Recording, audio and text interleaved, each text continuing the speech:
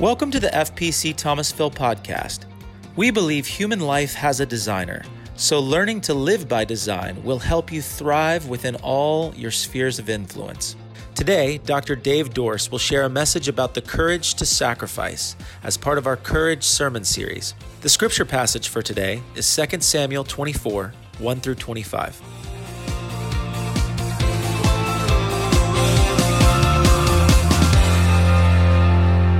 I want to thank Pastor Tim for inviting me to speak this morning.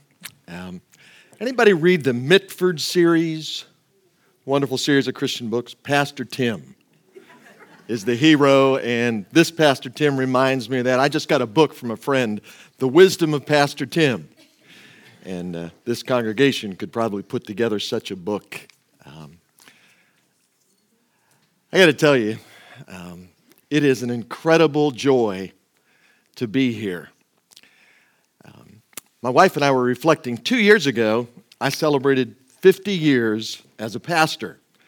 I was a youth pastor, associate pastor, senior pastor. I know I don't look that old, but I, in fact, am. And I have said it to my congregation. They don't like to hear it, but the best year of my pastoral life was here at First Pres Thomasville.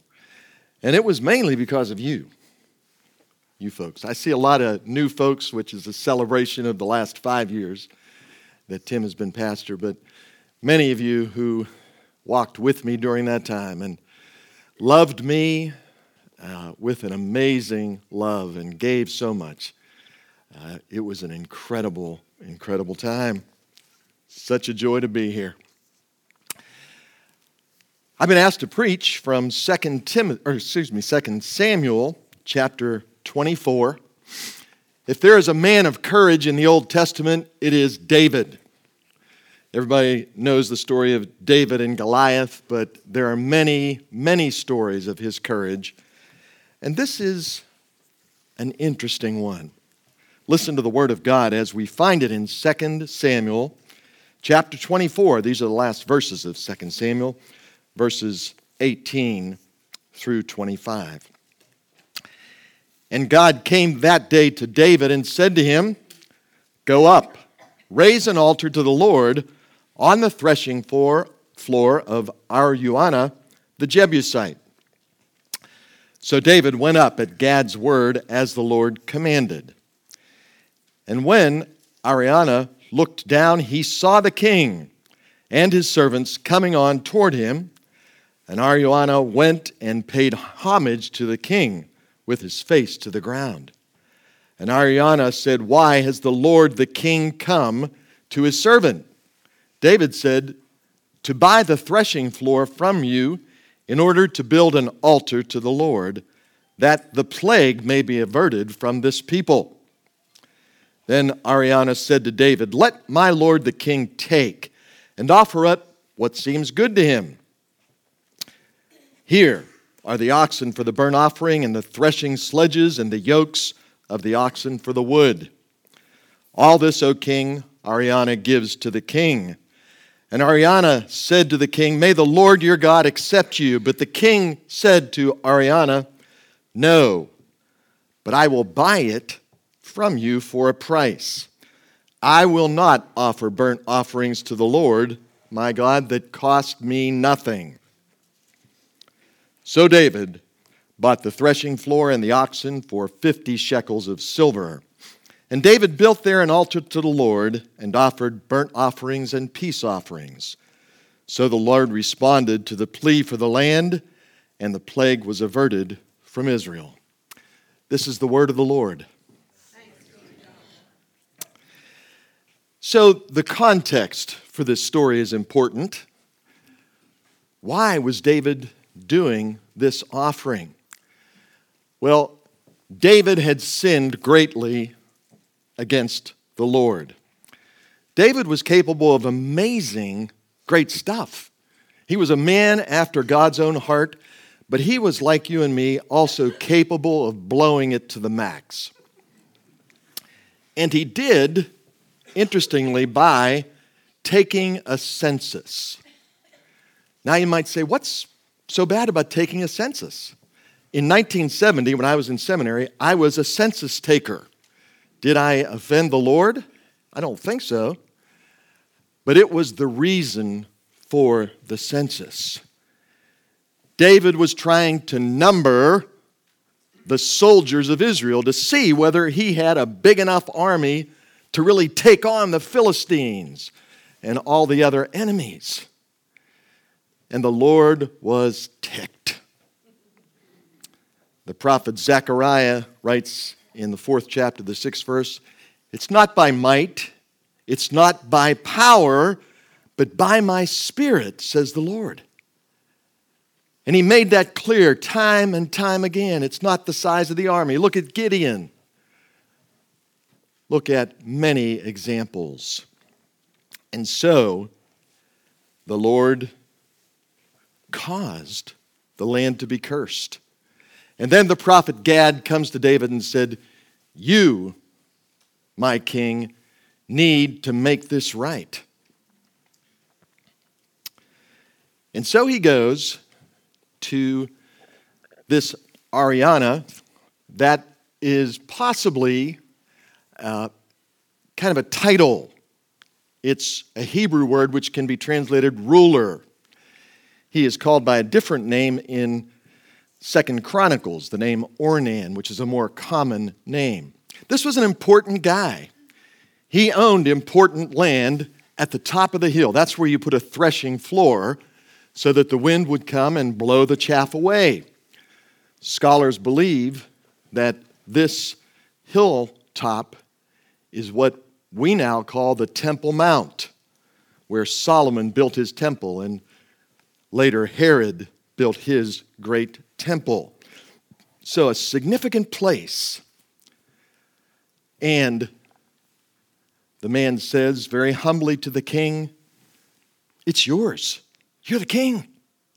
I'll give you the oxen, I'll give you the wood, everything you need."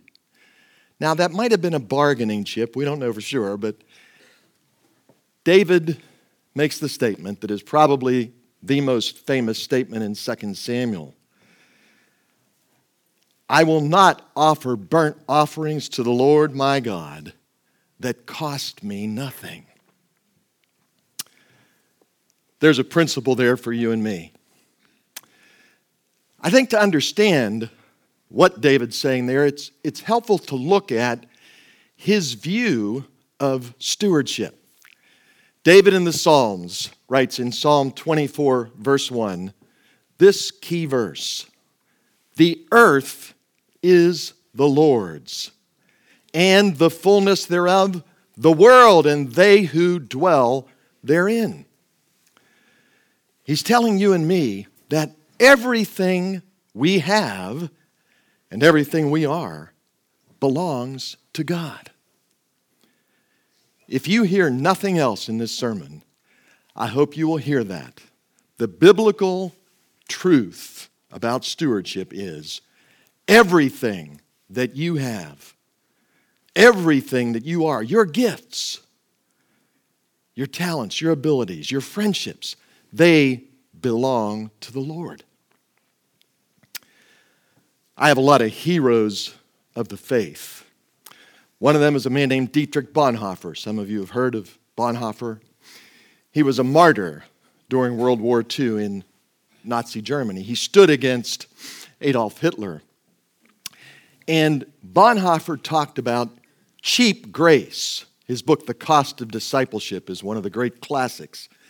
He said, cheap grace is what the mainline German church was proclaiming, the church that collaborated with Hitler. It's grace without repentance. It's grace without commitment. It's grace without a cost. Now, the grace of God is free, but it is also costly.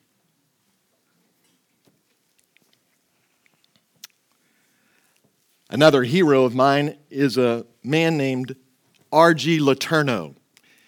He was an industrialist in the 20th century. He sold heavy equipment and made millions and millions of dollars. LeTourneau College in Florida is named after him, and he was probably the person most responsible for funding Campus Crusade for Christ when it first began. He kind of put Bill Bright on the map, if you will. R.G. LeTourneau made this statement. Another one be worth remembering. He said, I don't ask God, how much of my money should I give to you? I ask God, Lord, how much of your money shall I keep? That is a biblical way of looking at our possessions. Lord, how much of your possessions, your money, shall I keep? R.G. LeTourneau didn't give away 10%.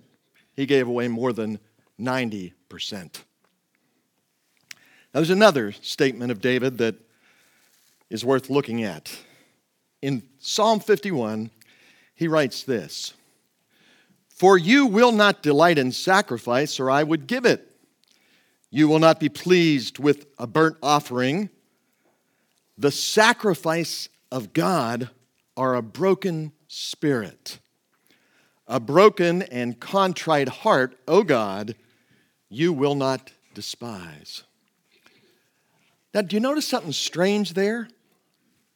Here's a guy who just paid a lot of money to do a sacrifice, and he's saying, you don't care about sacrifice, Lord.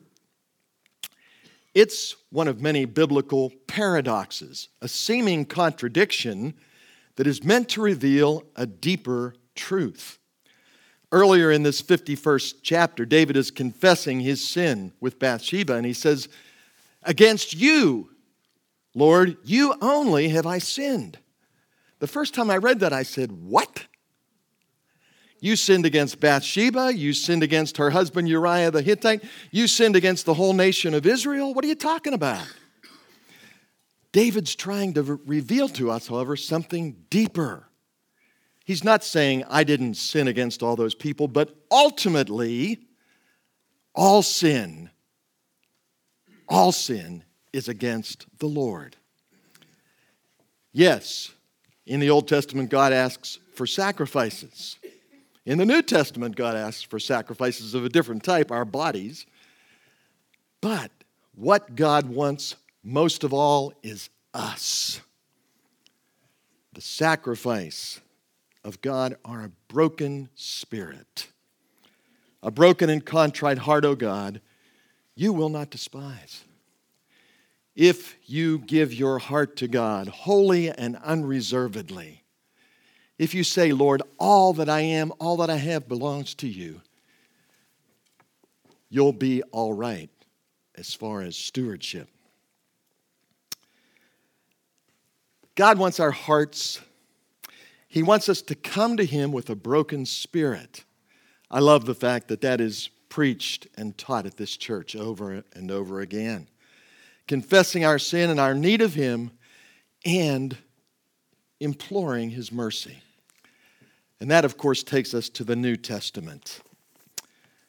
Paul writes in 2 Corinthians chapter 8, For you know the grace of our Lord Jesus Christ, that though He was rich, yet for your sake He became poor, so that you by His poverty might become rich. We're about to celebrate the incarnation of our Lord Jesus Christ. The Word became flesh. Paul's telling us that Christ in heaven had everything. He was the Lord of glory, the Lord of all creation. But Paul says in Philippians 2, He emptied Himself and took on the form of a servant. He was born in the poorest of circumstances to the poorest of parents. When I lived in Bethlehem, Pennsylvania, we bought a home, and the previous owners had painted the bricks white. And it was pretty attractive. Except, for some reason, the soil around our house was perfect to produce these incredibly gross, black, slimy slugs that would crawl up on our beautiful white walls. Okay? I eventually got an exterminator who was able to get rid of them. But C.S. Lewis compares the incarnation of Christ to that. He said, God becoming a man. Imagine yourself as a slug. And yet the gap between God and humanity is greater than the gap between us and a slug. That's called the sacrifice of the incarnation. Jesus was willing to bridge the gap between you and me and God because of his great eternal love. And of course, the greatest sacrifice comes on Good Friday, when the Lord of glory allows those human slugs to hang him on a cross, to pay the penalty for our sins once and for all. The hymn writers throughout history, Christian history, have struggled to put it into words. Amazing love. How can it be that thou, my God, shouldst die for me? Love so amazing, so divine, demands my soul, my life, my all. One of my favorite contemporary hymns, there in the ground his body lay, light of the world, by darkness slain. Then bursting forth in glorious day, up from the grave he rose again. And as he stands in victory, sin's curse has lost its grip on me. For I am his and he is mine, bought by the precious blood of Christ. Friends, since all that we have belongs to God, and he gave the ultimate sacrifice for you and me, how shall we respond? Again, I want to read from 2 Corinthians chapter 8. Paul's talking about the Christians in Macedonia, most likely the Philippians. And he makes this really amazing statement in verse 3. For they gave according to their means, as I can testify, and beyond their means of their own accord. What is Paul saying there? They gave beyond their means. They gave more than they had?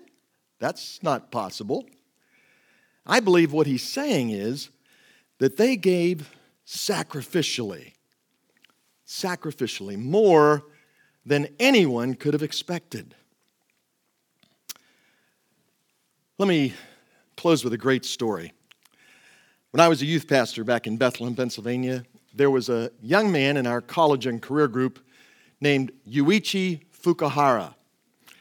He was a graduate student at Lehigh University, studying engineering, planning to go back to Japan, where his dad was an executive in the steel industry. He was just a delightful guy. He hadn't quite mastered English, but he did know a lot about America. I taught Yuichi's new member class, and it was in the church parlor. And when we walked in, he turned to me and he says, "If this is parlor, where is ice cream?" I loved the guy, and he loved the Lord. Well, in 1977, we had a capital fund drive. We were trying to build a new facility for youth. We were bursting at the seams. And so on a particular Sunday, people made pledges. The Monday after that Sunday, I got a call from the chairman of the campaign, and he said, I just read the pledge card from Yuichi Fukuhara, and he's a student, right? I said, yeah. He said, he pledged $5,000. Now, in 1977, that was a lot more money than it is now. He said, you need to go and talk to him and, tell him, really, we don't need him to do that. And so I called Yuichi, and we got together for lunch, and we sat down, and I said, Yuichi, I was told that you made a pledge of $5,000 to the building fund. And let me ask you, how much money did your dad give you for expenses this year? He said, $5,000. I said, we can't accept that. He said, you must. I read in the Gospels that a rich young ruler came to Jesus. And Jesus told him to give everything he had and come and follow him. I am a rich young ruler. Now, in typical Presbyterian pastor fashion, I said, Yuichi, wait a second, that's just an example. It's to show us that we're to love Jesus more than money. We really don't want you to give all your money to. He said, I'm giving it. I just applied for a part-time job at Bethlehem Steel, and God will provide for my needs through that job. And he did. Well, fast forward. That was 1977. 1996, I'm pastor of Rio Vista Community Church in Fort Lauderdale, Florida. And a young couple, Dave and Paula Hebert, feel called to the mission field. They want to work with students in Japan. And so Dave and I meet a number of times. We pray together. And then I remember Yuichi. I had lost touch with him. And I said, hey, when you get to Japan, see if you can look up a guy named Yuichi Fukuhara. I don't know how many Fukuharas there are in Japan, probably a lot, but see if you can find him. So they went, and a week later, I got an email back from Dave, and this is what it said. Everybody knows Yuichi. He's a major player in the steel industry, but more importantly, he is the person most responsible for planting Reformed churches in Japan. God used the experience that Yuichi had at Bethlehem Steel to help equip him to be a great steel executive. But much more importantly, God used his life because he gave beyond his means and continues to give. Since God has sacrificed everything for you and me, he calls us to make a costly sacrifice as David and Yuichi. What will yours be? Let's pray.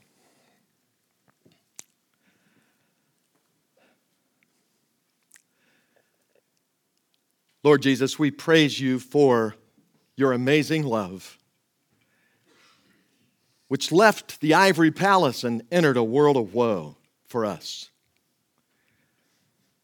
You lived a life of perfect obedience to the Father, and you died a sacrificial death for us. Lord, you rose from the dead that we might have abundant life here and now and eternal life forever. Amazing love. How can it be that thou, my God, shouldst die for me? And now, Lord, you call us to live and to give for you. May our offering be pleasing in your sight. We ask it in your precious name. Let the people of God say, amen.